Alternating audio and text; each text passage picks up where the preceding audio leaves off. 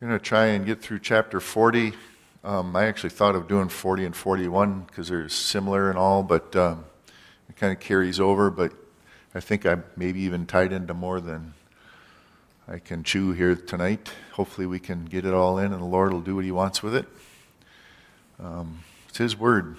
It's good. It gives life and it's alive. Joseph with the butler and the baker. Genesis chapter 40. And it came to pass after these things that the butler and the baker of the king of Egypt offended their lord, the king of Egypt. And Pharaoh was angry with his two officers, the chief butler and the chief baker.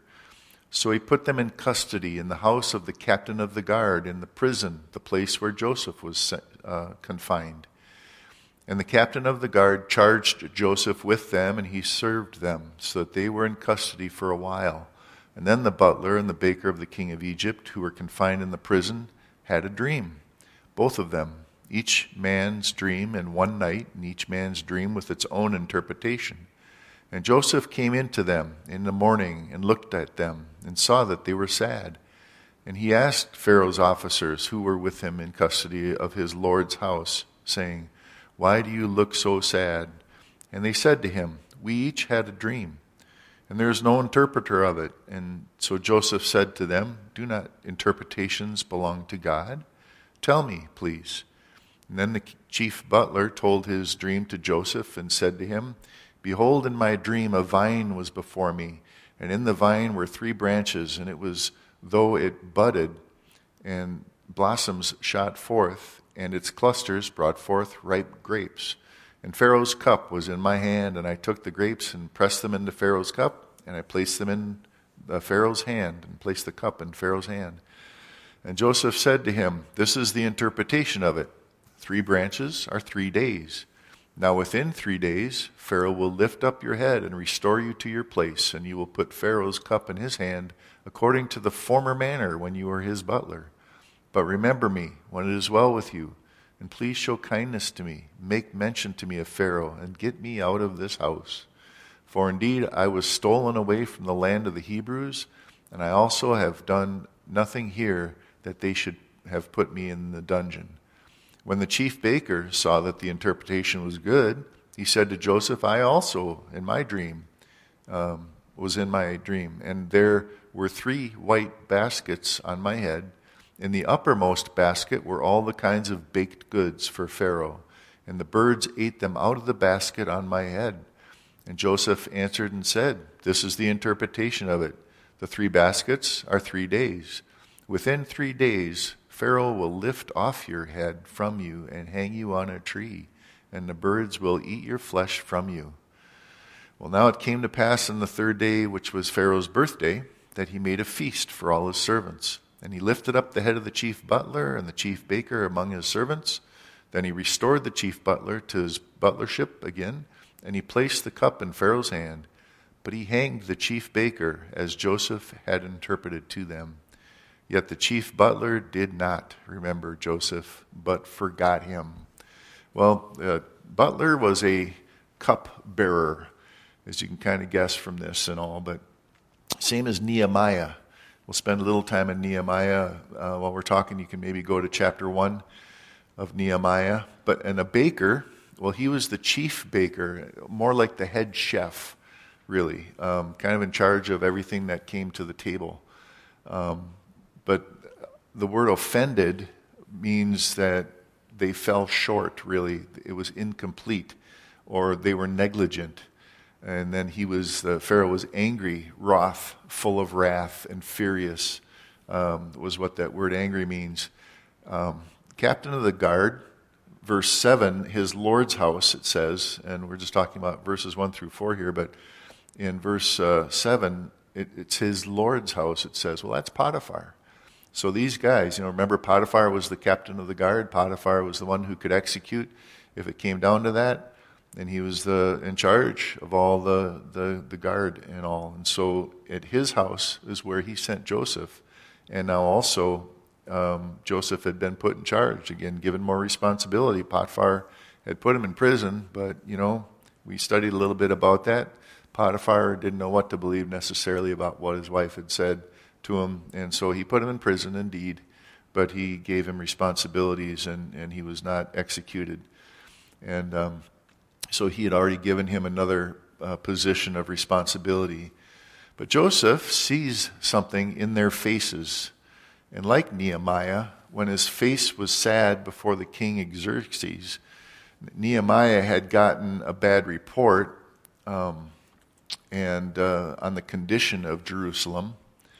And when his face was sad before the king, he had heard that Jerusalem was to the point of being in ruins, and he wept and he mourned and he prayed. He prayed a prayer of repentance in chapter 1 in Nehemiah, and that God would forgive and give him favor, specifically that he could go to his king and ask that he might be able to help him. And so in verse 11, just the last part of it, and then up to chapter 2, verse 4, he prayed, "O Lord, I pray, let your ear be attentive to the prayer of your servant and to the prayer of your servants who desire to fear your name. And let your servant prosper this day, I pray, and grant him mercy in the sight of this man, for I was the king's cupbearer. And it came to pass in the month of Nisan, in the 20th year of the king of Artaxerxes, when wine was before him, that I took the wine and gave it to the king. Now I had never been sad in his presence before. Therefore the king said to me, 'Why is your face sad, since you are not sick?' And this is nothing but sorrow of heart. So I became dreadfully afraid and said to the king, 'May the king live forever. Why should my face not be sad when the city and the place of my father's tombs lie waste, and its gates are burned with fire?' And then the king said to me, 'What do you request?' And so I prayed to the God of heaven," and he goes on to tell him, "If it pleases, send me back to Jerusalem so I can survey and see what's going on." Right while he's talking to the king, praying in his heart to the Lord. And you're able to do that. It's not any big deal to pray right to the Lord right while you're in the middle of a conversation with anybody, asking him for guidance and leading and all.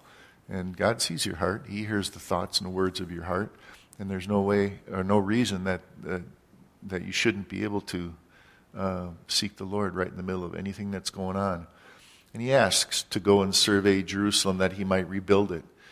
Now, why this matters is because I'm talking about a cupbearer and the baker. They were responsible for the food and the drink and to see whether it was safe to eat. Now, a king or anyone back then who had servants, they would, be keeping an eye on the health and well-being of these guys because they're tasting this food, they're making sure it's healthy, and if the cupbearer falls over, well, the king's not going to drink that wine. And so they're keen on what the health and well-being of these guys is, and Joseph sees these guys to see their faces that they're sad, and he wants to know why. But it was a special relationship, and also these were top officials.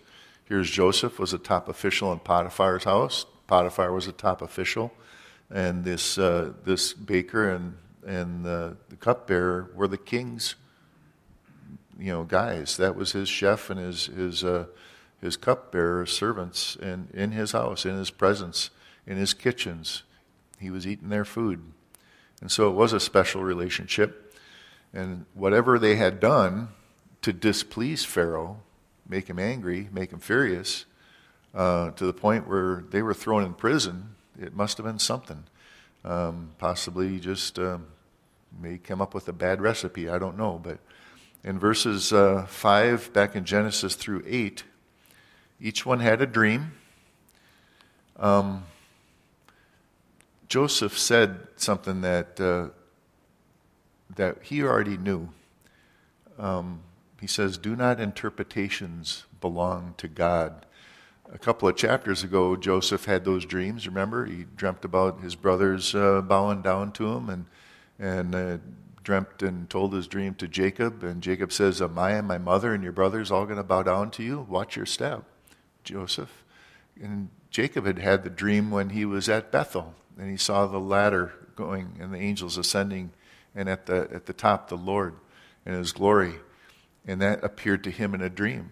There are times when the Lord gives you a dream. There are times when that God puts this in your dreams. But see what he says, nevertheless he declares that dreams belong to God. And God, Joseph knows that God will use dreams to speak to people. Just a little sidebar on dreams.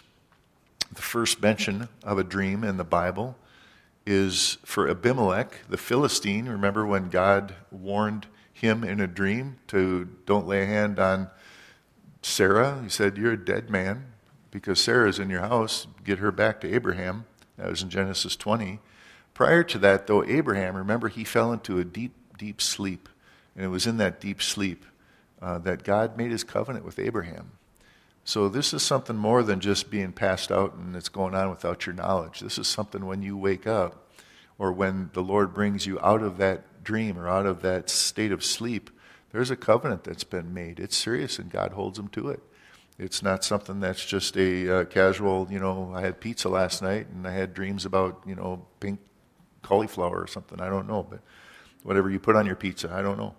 But there's all manner of dreams that we have, and they can be bizarre, they can be nightmares, they can trouble us, and like Job says, many times they flee away. We all have dreams. While Abraham was in that deep sleep, though, God made a covenant with him back in Genesis 26. When God promised Jacob that he would bless him and his descendants, he appeared to him in a dream. But he said then also that he'd provide for him, protect him. And, he had to go on that. He knew that the Lord had told him that. This wasn't just some mystery, some dream that they had to go figure out. It was something that God had spoken to him, and it says he spoke to him in a dream. And he was ready to leave Laban. God told him in a dream to go back and to his family, back to Isaac and southern part of Canaan. Back when Joseph was only 17 years old, he was in he told Jacob his dream about the 11 stars and the sun and the moon. And notice it says Jacob kept that matter. Remember he talks about that? Jacob kept that matter. He wanted to hold on to what was being said there because he knew there was something to it. And there was something, some substance to that dream that Joseph is talking about him and his mother and brothers bowing down to him. Most of the time, we forget our dreams. And we wake up, and like Job says, dreams, they fly away and are forgotten. So how do we know when a dream is of the Lord or is from the Lord, when it's the Lord and not just a dream? Well, first of all, God did not appear to these men every single night with instructions for each day. It was when God chose to speak to them in a dream. And if you want to turn to Numbers 12, once or twice, maybe in their entire lives, do we read, maybe 3 times we'll read in these guys' lives, God spoke to them in a dream. Well, that's just how many times do you sleep, how many nights, and how many dreams do you have? So clearly it's not every single time. And so we need, how do we know? And so we're just going to do a few verses through and see just what the Lord would say and how we're supposed to know. So Numbers 12, 1 through 10, a story about Miriam and Aaron, brother and sister to Moses. And they had, been traveling through the desert at this time, but they were frustrated. And Miriam and Aaron spoke against Moses because the Ethiopian woman that he had married, and they didn't like that, so he had married an Ethiopian woman. And so they said, has the Lord indeed spoken only through Moses? Has he not spoken through us also? And the Lord heard it. Now the man Moses was very humble, more than all the men who were on the face of the earth. And suddenly the Lord said to Moses, Aaron, and Miriam, come out, you 3, to the tabernacle of meeting. So the 3 came, and the Lord came down in a pillar and a cloud and stood at the door of the tabernacle, called Aaron and Miriam to him, and they both went forward. And he said, hear now my words. If there was a prophet among you, I, the Lord, make myself known to him in a vision. I speak to him in a dream. Not so with my servant Moses. And so he's using an example of the dreams for the prophets. But Moses, He sees him face to face. He is faithful in all my house. I speak with him face to face, even plainly and not in dark sayings. And he sees the form of the Lord. Why then are you not afraid to speak against my servant Moses? And so the anger of the Lord was aroused against them, and he departed. And when the cloud departed from above the tabernacle, suddenly Miriam became leprous, as white as snow. And Aaron turned toward Miriam, and there she was, a leper. Well, they had pleaded to the Lord, and the Lord healed her. But God would speak to prophets in dreams, he says. But notice how serious it is. Whether it's to the prophets, the Lord's the one that's doing the speaking. And whether it's to Moses face to face, the Lord's the one that's doing the speaking. And they're held accountable for what's said in a dream. Deuteronomy 12, a few pages to the right. Well, maybe a mittful. Deuteronomy 12:29, and we'll read up to 13, verse 5. A prophet would have to be 100% accurate. If he failed once, well, that's not the Lord.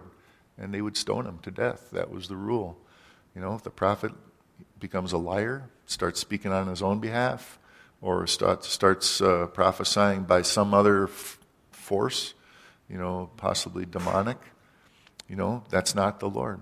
So in 29, when the Lord your God cuts off from before you the nations which you go to dispossess, and you displace them and dwell in their land, take heed to yourselves that you're not to ensnare to follow them after they are destroyed from before you, that you do not inquire after their gods, saying, well, how do these nations serve their gods? I will do likewise. You shall not worship the Lord God in that way, for every abomination to the Lord which he hates they have done to their gods. For they burn even their sons and their daughters in the fire to their gods. Whatever I command you, be careful to observe it.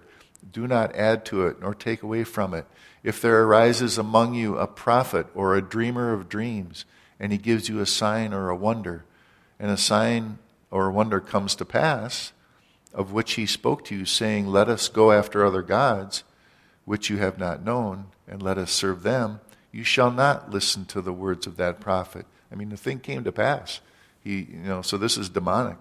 He gives them a prophecy and a sign or a wonder, and it actually comes to pass. And to say, let's go serve other gods.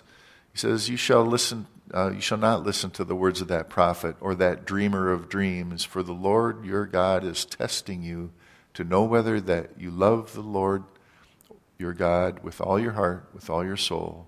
You shall walk after the Lord your God and fear him and keep his commandments and obey his voice. You shall serve him, hold fast to him. But that prophet or that dreamer of dreams shall be put to death, because he has spoken in order to turn you away from the Lord your God, who brought you out of the land of Egypt, redeemed you from the house of bondage, to entice you away from the way in which the Lord your God commanded you to walk. So you shall put away the evil from your midst. It does not fit the word of God, then it's false, and it incurs death, the death penalty. God spoke to the judges like this. Gideon, he heard the dream of a prophet, and Gideon responded. Samuel, God spoke to Samuel, Solomon, and the prophets, but it would never contradict his word. That's the rule, what he's saying right here. And the example for us is obvious. Take, for example, Joseph Smith.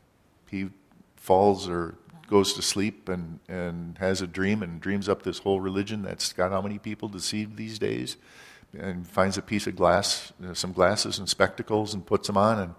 And here we have how many souls are hell-bound because their zeal for God is so great that they'll go from door to door and knock on your door and want to share and want to convert as many as they can. And that zeal is incredible. And yet it's a zeal that's following after a false prophet who had a dream, saw a vision, and that's what has drawn so many people away. Millions and millions of Mormons that are deceived. And then you got people in the church that are saying, well, Mormons believe in Jesus Christ. And that's a whole other story. But no, it's not the Jesus of the Bible. And so if it doesn't fit the Word of God, then it's false. These days well, what did Jesus say? He says, you cannot add anything to the Scriptures. If you add, then you're going to have the plagues that are in the Scriptures added to you. If you take away, then you'll have things taken away from you. And that is because what we have here is complete. If somebody has a dream or a vision or something like that, and they may these days, it's going to be for them, that they've been guided into something that maybe they should be doing or a decision they're trying to make about something. But it's not ever going to change the Word of God, and it's never going to ask you to do something that's not in the Word of God. That's not the way it goes. That would not be a dream from God. Jeremiah 23 takes it a little further. If you want to turn there. We're on the topic of dreams.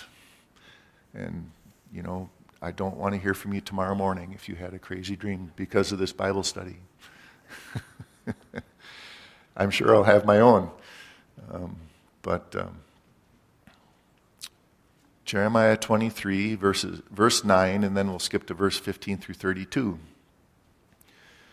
In verse 9, see, the book of Jeremiah was a prophet of the Lord, but during his time, Israel and Judah had all kinds of prophets saying all kinds of garbage, prophesying that judgment was not going to come, and prophesying, no, don't worry, settle back, the Lord's not going to kick us out. And they were getting primed and ready to be taken into captivity. In fact, there was a certain point at which he told them, do not pray to save yourselves in this land and to keep this land. Don't even pray for that, because you're going into captivity. But verse 9 says, my heart within me is broken because of the prophets. All my bones shake, and I'm like a drunken man, and like a man whom wine has overcome. Why? Because of the Lord and because of his holy words. In other words, these guys, all these prophets are completely distorting, compromising God's holy word. In verse 15, therefore thus says the Lord of hosts concerning the prophets, behold, I will feed them with wormwood or bitterness. I will make them drink the water of gall.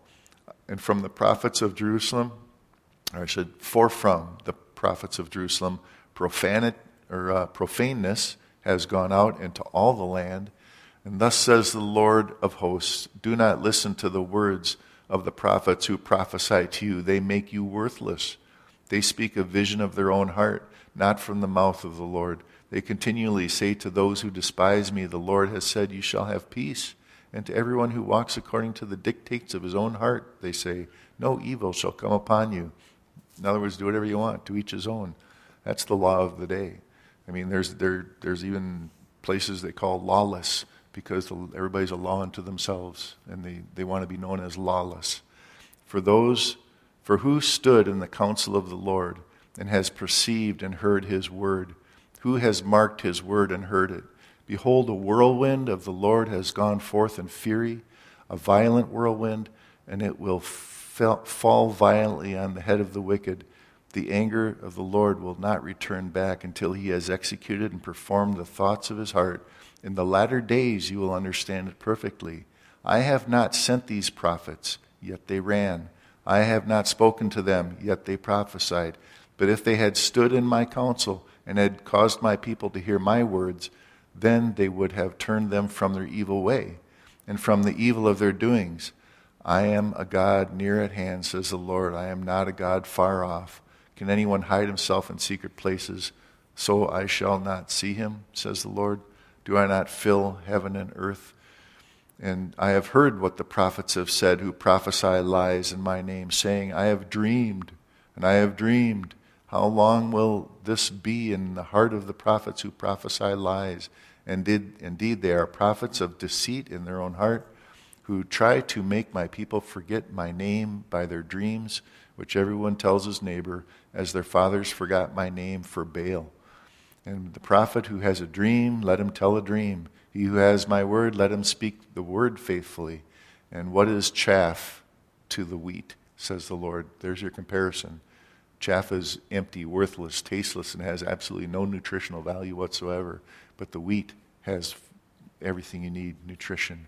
Is not my word like a fire, says the Lord, and like a hammer that breaks the rock in pieces. Therefore, behold, I am against the prophets, says the Lord, who steal my words, every one from his neighbor. Behold, I am against the prophets, says the Lord, who use their tongues and say, he says. Behold, I am against those who prophesy false dreams, says the Lord, and tell them and cause my people to err by their lies, by their recklessness. Yet I did not send them or command them. Therefore they shall not profit this people at all. They're worthless and make the people worthless, says the Lord. Watch out for those who have any kind of message from God that doesn't line up with the Word of God, and they're out there. There are many who walked with the Lord and have fallen away, have followed after some strange teaching or some charismatic speaker or some get rich quick or do this and you'll have everything you need. And there's all kinds of promises. There's all kinds of prophets out there that are they're attractive to us, to our flesh, and to the things that we think we need. But they're not from the Lord if they're not sticking to His Word. They will take some obscure passage many times and try to give it some grand secret meaning to sway you. If they do, then walk away. God will judge them righteously, you know.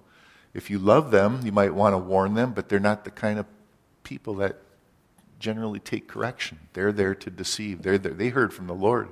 You're not going to be able to tell them anything. I mean, I remember talking to people that came here one time, and they heard from the Lord. They think that the church is everywhere and there's no authority in the church as far as a pastor, or as far as a fellowship or any accountability. And so they can just say whatever they want, and the Lord's given them this vision, and so they can come up to you and say, no, this is what God showed me, this is what's in He's given me, and this is what I'm doing. And you need to do that too. That's not the case. Everybody has different gifts, and we'll get into that later about that. So if you love them, you might want to warn them. But like I said, this type usually won't receive correction. Instead, warn those that they're trying to deceive and expose them. You know, let those that you love and that you know that these people are listening to, or that are listening to these types of people, let them know it's false. They're leading you down a path. And it's not popular because there are a lot of ministries out there that get too close to the edge, and then sooner or later they start crossing over the edge of who is Jesus. I mean, I remember when I got saved, I'm really getting sidetracked, but I remember getting saved, and the big guy back then was Ken Copeland and Ken Hagin and all that, and the word of faith, and I'm thinking, I need faith, and I need to be healed, and I need to make sure I've got everything provided for me.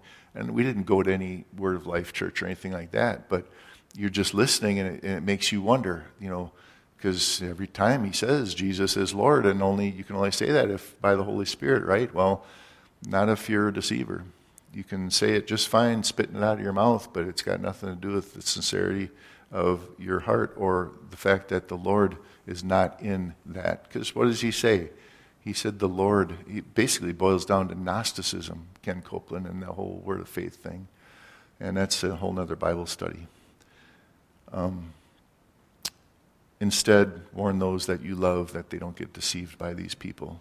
Keep to God's Word. Now, Daniel, like Joseph, could also interpret dreams, and the seriousness of it is apparent to Nebuchadnezzar. If you want to turn to Daniel 2, Nebuchadnezzar knew enough to be sure that it was genuine. And so, I was going to read the whole chapter. Starting in verse 4, the Chaldeans spoke to king in Aramaic after he had this dream and wanted an interpretation. It says, O king, live forever. Tell us the dream, and we'll give the interpretation. And he says, well, my decision is firm. If you do not make known the dream to me, in other words, if you can interpret it, tell me what the dream was in the first place. I'm going to hold that back from you to see if you really are genuine. And however, if you tell the dream and its interpretation, you shall receive from me rewards, gifts, great honor, in verse 6. Therefore, tell the dream and its interpretation. And they said again, Lord, let the king tell his servants the dream, and we'll give it its interpretation. He said, I know for certain that you would gain time, because you see that my decision is firm. If you do not make known the dream also to me, there is only one decree for you, and this is death penalty. You have agreed to speak lying and corrupt words before me till the time has changed. Therefore, tell me the dream, and I shall know that you can give me its interpretation. And the Chaldeans answered the king, there's not a man on earth who can tell the king's matter. Therefore no king, lord, or ruler has ever asked such a thing of any magician, astrologer, or Chaldean. Well, there you go. You never sought the Lord on it. But there was Daniel. It's a difficult thing that the king requests, and there's no one who can tell or the king except the gods, whose dwelling is not with flesh. For this reason, the king was angry, furious, gave the command to destroy all the wise men of Babylon. The decree goes out, and they're out going, and they sought Daniel and his companions to kill them, because they were among the wise men, among the ones of Babylon. And verse 14, when the counsel and wisdom Daniel, and then with counsel and wisdom Daniel answered Arioch, the captain that was going around to take them all out, who had gone out to kill the wise men of Babylon, he answered and said to Arioch, the king's captain, why is the decree of the king so urgent? And then Arioch made the decision known to Daniel. And Daniel went in and asked the king to give him time, that he might tell the king the interpretation. And then Daniel went to his house. He made the decision known to Hananiah, Mishael, and Azariah, his companions, that they might seek mercies from the God of heaven concerning this secret, so that Daniel and his companions might not perish with the rest of the wise men of Babylon. Then the secret was revealed to Daniel in a night vision. And so Daniel blessed the God of heaven, and Daniel said, blessed be the name of God forever. The wisdom and the might are his. He changes the times and the seasons. He removes kings and raises up kings. He gives wisdom to the wise and knowledge to those who have understanding. He reveals deep and secret things. He knows what is in the darkness, and the light that dwells with him. I thank you and praise you, O God of my fathers. You have given me wisdom and might, and have now made known to me what we asked of you. For you have made known to us the king's demands. So he seeks the Lord, and the Lord hears him, and the Lord gets the glory. Daniel, just like Joseph, it's God who can interpret dreams. Now in Acts chapter 2, and I'm just going to kind of read through it, they're quoting Joel, because it's true for our time, and yet it doesn't add to the Word of God. Nevertheless, quoting Joel in chapter 2, 14 through 22, he says, but Peter, standing up with the 11, raised his voice and said to the men of Judea and all who dwell in Jerusalem, let this be known to you, and heed my words. For these are not drunk as you suppose, since it's the third hour of the day. But this is what was spoken by the prophet Joel. So the disciples had gone out, and the Holy Spirit came on them, and they were speaking to the crowd in their own languages, so they thought they were drunk. But this is what was spoken by the prophet Joel, and it came to pass in the last days, says God, that I will pour out my spirit on all flesh. Your sons, your daughters shall prophesy. Your young men shall see visions. Your old men shall dream dreams. And on my maidservants and on my menservants and on my maidservants I will pour out my spirit in those days. They shall prophesy. I will show wonders in heaven, signs in the earth, blood and fire, vapor and smoke. And so he went on to describe up to verse 22, hear these words of Jesus of Nazareth, a man attested by God to you by miracles, wonders, and signs which God did through him in your midst, as you yourselves also know. They're pointing to Jesus. If somebody's going to have a dream, again, the rule is real simple. That might be for you personally. But if you're going to take something that was impressed on you in a dream or something like that, and you're going to go lay something on somebody else, we already have the Word of God. We already have everything we need. It's 100% complete here for all that we need to know the Lord. And unless it has something to do with some type of a warning. And through the New Testament, there were still prophets. It's still a gift. And it's still a gift for today, but it's never going to add to the Word of God. It might just mean that there's something that needs to be directed in a certain way for somebody. There was a prophet that tied a belt around Paul before he was sent back to Jerusalem and says, this is what's going to happen to you when you get back to Jerusalem. They're going to tie you up and throw you in prison. He was a prophet in the New Testament. And so I guess you're gathering from this, we are not cessationists around here, which believes that many of the gifts of the Holy Spirit ended at the end of the first century church. And it's just not what the Bible teaches. I mean, where do you draw the line? What gifts of the Holy Spirit who you and I depend on to give us gifts and to give us the ability to do the things that we do for Him, where do you draw the line? Which one of those gifts came to an end? Why would they cease? And so however they're used and however the Lord directs, all I know is the rule is real simple. He never adds to or takes away from what the Word of God says plainly to us anyway. So Jude 4 through 16, there are those among the church. In verse 4, Jude, it says, "For certain men have crept in unnoticed, who long ago were marked out." Now, meaning crept in, what does that mean? They're creeped in here. They're crept in the church, the body of believers. Whether or not it's here in our little fellowship or if it just is, and obviously we know it's in the church with all the false teachers that are out there. But look at how he describes these guys. They've crept in unnoticed, who long ago were marked out for this condemnation. First of all, they're ungodly. They turn grace into lewdness and deny the only Lord God and our Lord Jesus. So, what Paul wrote in Romans, now that there's grace and it abounds to us and it matches the worst that we could have ever been, should we just go ahead and sin freely and do whatever we want because there's plenty of grace? Well, no. Jesus died for our sins so that God forgives us so that we can walk in righteousness, so that we can walk in love and no longer walk in our sins and just follow after that. And they're talking about giving over to lewdness, and they deny the only Lord that way. But I want to remind you through, though you once knew this, that the Lord, having saved the people out of the land of Egypt, afterward destroyed those who did not believe, the angels who did not keep their proper domain, but left their own abode. He has reserved an everlasting chains under darkness for the judgment of the great day. As Sodom and Gomorrah and the cities around them in similar manner to these having given themselves over to sexual immorality and gone after strange flesh, are set forth as examples, suffering the vengeance of eternal fire. Likewise, also these what? These dreamers. They defile the flesh. They reject authority. They speak evil of dignitaries. In other words, they'll say anything about anything and it doesn't bother them one bit. They're dreamers and they can just spit it out because everybody's saying, "Oh, you had a dream.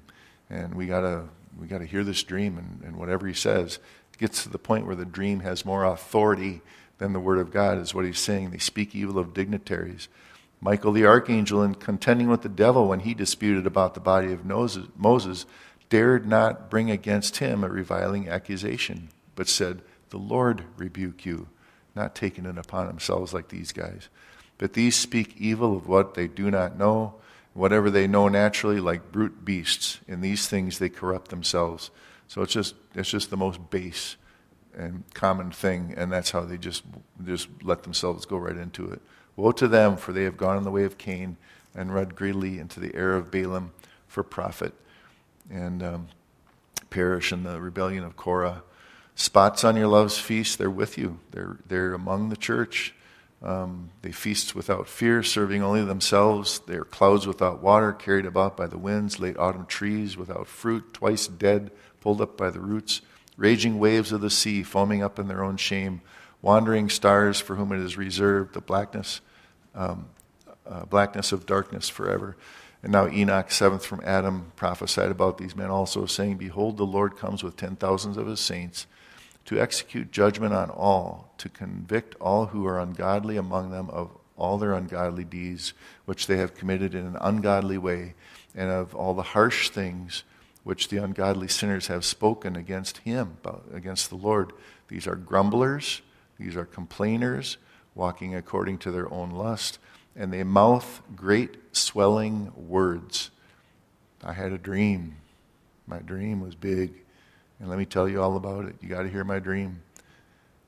Swelling words, flattering people to gain you were in my dream, and you were driving a Cadillac. So great swelling words.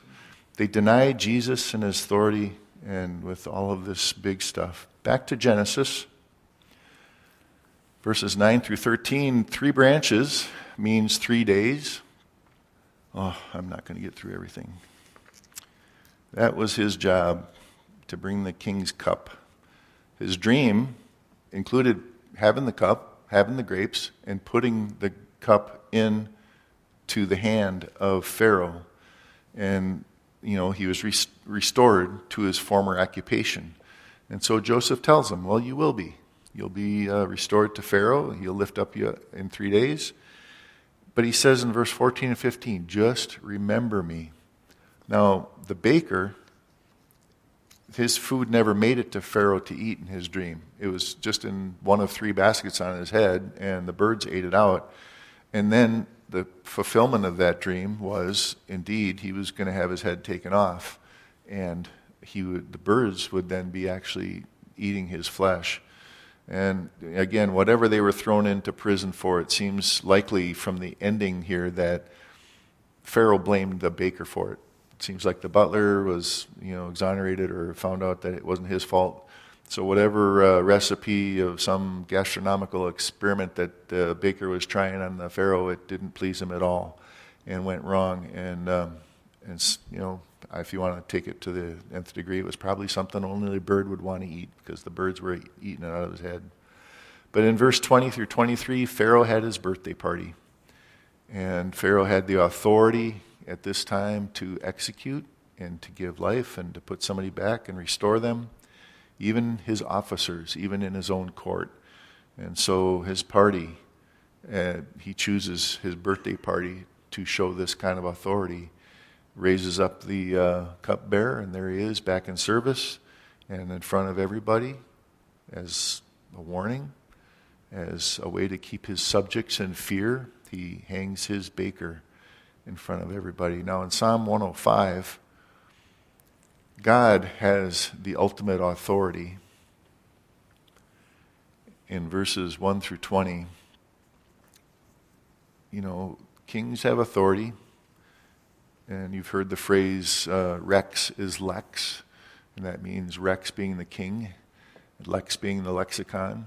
That means the king is law. Well, we live in a constitutional republic, which means Lex is Rex. The law, our constitution, is king, is the final authority. But in the kingdom and in this earth, in your lives and in my lives, there are things that supersede the laws of man. And there are many laws being passed right now, and a lot of corruptions happening in our lives, and it's important to us to know that when we're asked to do something that contradicts or goes against God's law, that, who are we going to serve? When the disciples came before the Pharisees or the council and the Sanhedrin, and he says, you will no longer speak in the name of Jesus. You'll never tell anybody about Jesus. And they said, well, what are we supposed to do? Are we supposed to obey God, or are we supposed to obey you? We're going to continue to do what we're going to do. And they got thrown in prison.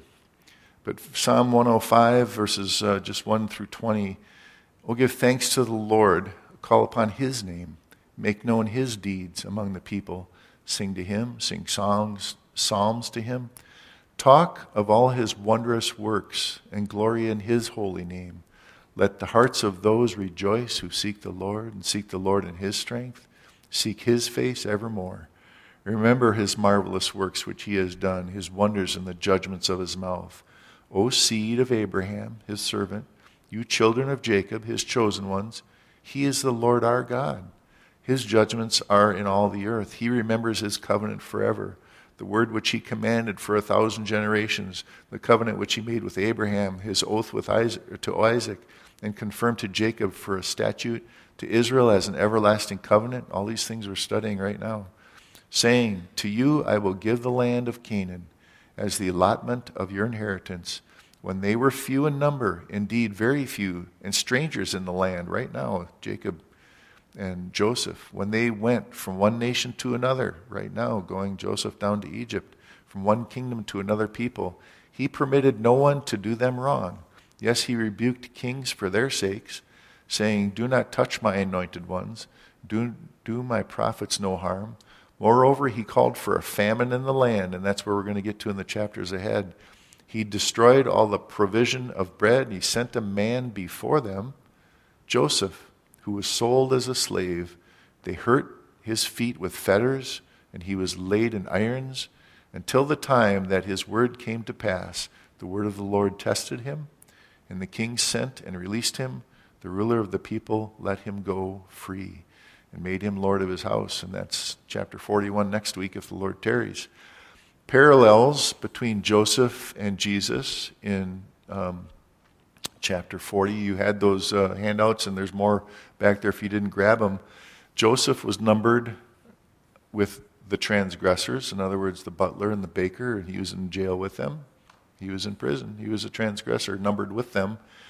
This was prophesied about Jesus in Isaiah 53:12, and indeed, he was crucified between two thieves. The next one, Joseph could tell one of his prison mates that he would be free, and the other would perish.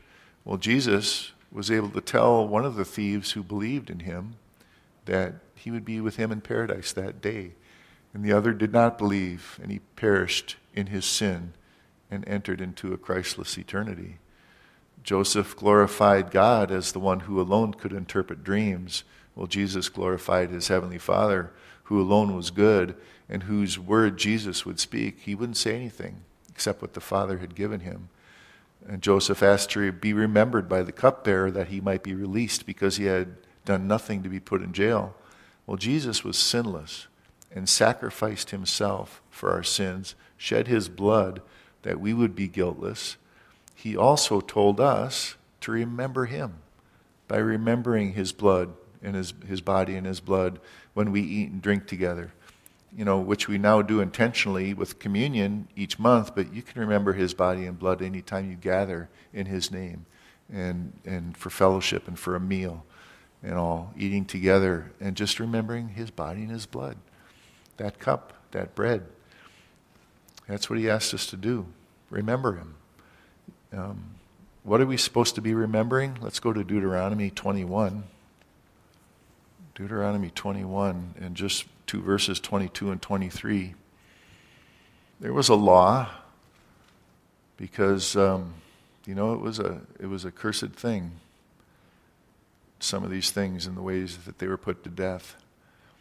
It says, if a man has committed a sin deserving of death, and he is put to death, and you hang him on a tree, his body shall not remain overnight on that tree, but you shall surely bury him that day, so that you do not defile the land which the Lord your God is giving you as an inheritance. Why? For he who is hanged is accursed of God. Cursed is he who hangs on a tree. What happened to the baker? The baker was hanged on a tree at the birthday party. What do you and I deserve? If you want to, I can just read them without, you don't have to turn. I'm just going to read one verse in Galatians 3:13. It says, Christ has redeemed us from the curse of the law, having become a curse for us. For it is written, cursed is everyone who hangs on a tree. And in 1 Peter 2:24, it says, who himself bore our sins in his own body on a tree, that we, having died to sins, might live for righteousness, by whose stripes you were healed. For you are like sheep gone astray, and now you've returned to the shepherd and the overseer of your souls. He was cursed for us. We should have been cursed. We should have been hung on that tree. He died in our place. His stripes upon him should have been upon us. And what that did was it healed us. He took it for us, and it healed us. The butler is saved and restored. The baker is slain and hung on a tree. The one thief on the cross believes and is in paradise with Jesus. The other is cursed under righteous judgment because of his sin. Just like you and I should be under righteous judgment for our sin. But that sin was put on Jesus. And that's the thing we remember. That he didn't believe Jesus was the Messiah, the other thief on the cross. And his sins remained. He died in his sins. Psalm 32:1 and 2, blessed is he whose transgressions are forgiven, whose sin is covered. Blessed is the man to whom the Lord does not impute iniquity. Because we're all criminals. We're all deserving of death because we've all fallen short of the glory of God. But there is that complete righteousness and holiness in Jesus Christ for those who turn from their sin and believe in his death on the cross in our stead, and those who rose from the dead And as he rose from the dead, we'll also rise with him in eternal life. Now, I was going to spend some time talking about prison, and we're at our time, pretty much. But in this life, there are many prisons. Some people are hardened by their prison sentence. They just get all the more wicked, evil, and bitter. And others are broken by it. Others are purified by it. And they know it has consequences. It was the consequences of their crime. And so they turn from that evil. They repent. And, that we talked about that law in our country. It's the final authority in the courts of men, but that law began with God, with his authority over his creation. Almost all the prophets of God who prophesied against the sons of Israel or the sins of Israel were imprisoned, and some were tortured, and some were killed. Jesus points that out to the Pharisees in Matthew 23. And then in Acts 7, Stephen points that out to the Jews that were going to stone him to death, because it's not something people want to hear. People don't want to know that, they were responsible for burying the truth about their own sins.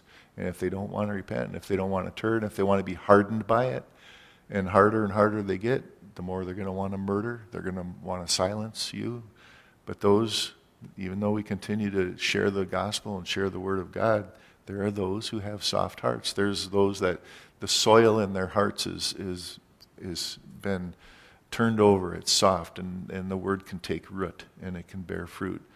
There are many today that get saved in prison, and maybe they're on reading the Bible or the testimony or witness of Christian cellmates or other people that are also incarcerated with them, or because of believers who take it upon themselves to go and visit. In Matthew 25, maybe we should turn to that one for our last one tonight, verses 31 through 46. When the Son of Man comes in his glory and all the holy angels with him, then he will sit on the throne of his glory. All the nations will be gathered before him, and he will separate them one from another, as a shepherd divides his sheep from the goats. And he will set the sheep on his right hand, but the goats on the left. And the king will say to those on his right hand, "Come, you blessed of my Father, inherit the kingdom prepared for you from the foundation of the world. For I was hungry, you gave me food. I was thirsty, you gave me drink. I was a stranger, you took me in. I was naked, you clothed me. I was sick, and you visited me. I was in prison, you came to me." And the righteous will answer, saying, "When did we see you hungry, feed you, and thirsty, and that we had given you a drink? And when did we see you a stranger to take you in, or naked and clothe you? And when did we see you sick or in prison and come to you?" And the king answered and said to them, "Surely I say to you, inasmuch as you did it to one of the least of these my brethren, you did it to me." And he will go also say to those on the left hand, "Depart from me, you cursed, into the everlasting fire prepared for the devil and his angels. For I was hungry, you gave me no food. I was thirsty, you gave me no drink. I was a stranger, you did not take me in. Naked, and you did not clothe me. Sick and in prison, and you did not visit me."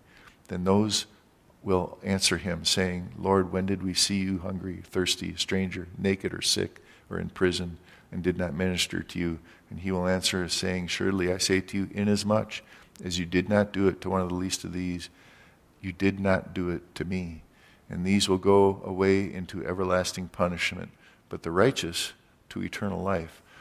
Now, first of all, your acceptance into his kingdom is found by trusting in his finished work on the cross. This is not a list of religious acts that you need to check off so you get to heaven.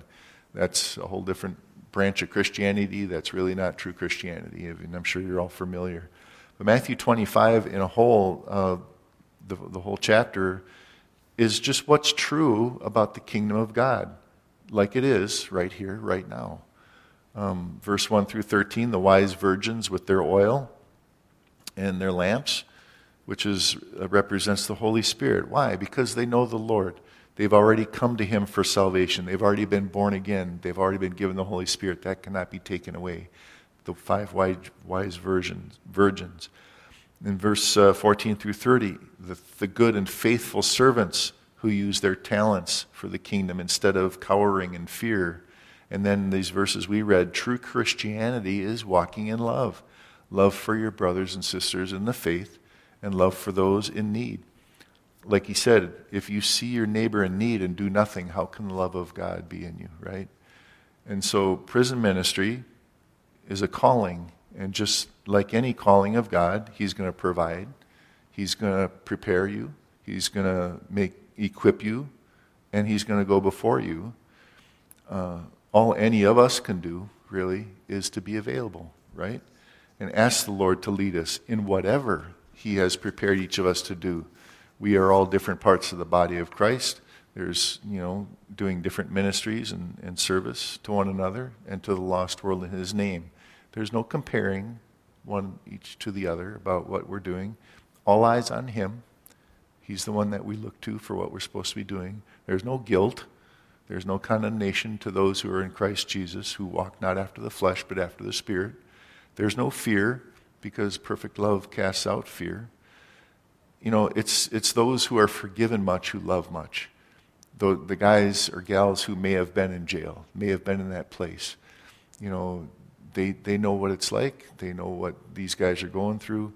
And God has clearly equipped them and all. Not all can, not all will, not all would want to. And they're the ones, though, that have that hope that they can bring, because they know what kind of hopelessness it was when they were there. But that's not all. There's those that are just believers, probably never saw a cop get pulled over or anything, and they just have the calling of God on their life. And he's given them the desire and equipped them to go. And that calling on their life is obvious. And, he makes it known to them. But Joseph was innocent. All he wanted to do was for the butler to remember him so that he would get out of this house, he says. He wants to be out of prison. And, but who is it that brings things to remembrance? I know for me, my memory's lousy. And I have to trust the Lord to bring things to my remembrance. Well, this butler didn't remember for full on 2 years. We'll find out next week if the Lord tarries. As with anything in our walk, we need to be patient. He was 17 years old when he was thrown in the well and taken into captivity, and then he's hanging out in Potiphar's house, and then he's thrown into prison, and we'll see next week he's going to be 30 years old before he can come before Pharaoh, or right around then. And so, 13 years waiting, from having everything in Potiphar's house, losing it all, and now he's got nothing. He's in a dungeon, the part of the prison where not the servants would be, but or the officers would be, but the other part where it's not so comfortable. And so, as with anything in our walk, we need patience. Some may still have a long sentence behind bars to go. Some may be lifers. But Jesus is coming back for his church. He's coming back for us. And it may take patience for now, but he's going to be right on time when he comes. Amen?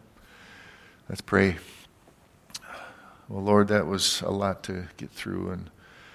And just loving you for your word and the truths that are there. Thank you that you've given us your word, that we don't need to be tossed around by false teachers and dreamers and those that would bring something that's not of you and try and introduce it and try and take captive believers. And we thank you that we have your word and that we can just search these things out, find out if they're true, and by looking into your word.